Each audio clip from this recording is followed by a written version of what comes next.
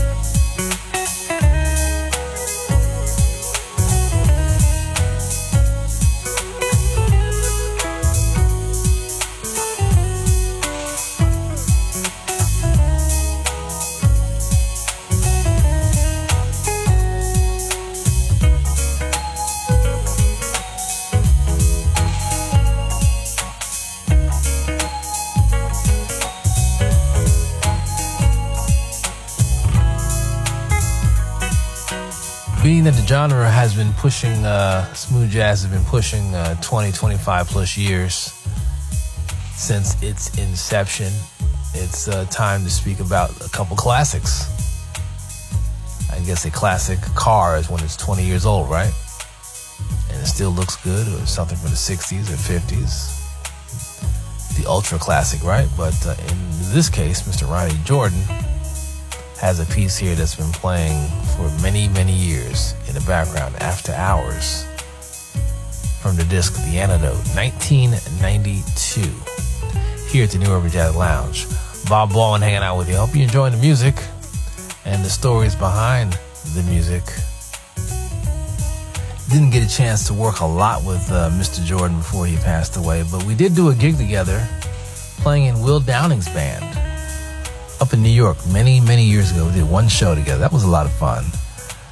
And we talked about doing some collabing, but unfortunately it did not happen. Rest in peace, Brother Ronnie.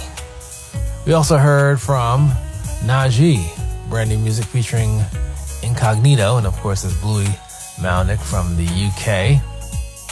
Tune's called Let's Take It Back, brand new music from Najee. Gary Palmer, New York born, now lives in Florida, land of the sun, from the disc Coast to Coast. Got started with the guitar master Paul Jackson Jr. from the West Coast. This is a guy who spent many a day on the TV set, making a lot of music for a lot of TV shows, including the Grammys. Paul Jackson Jr. down the road from his album Stories from Stompin' Willie. We got some more great music around the corner, including Chris Standring, a departing musical piece from Marvin Gaye, and also Kenny G. This is the New Urban Jazz Lounge.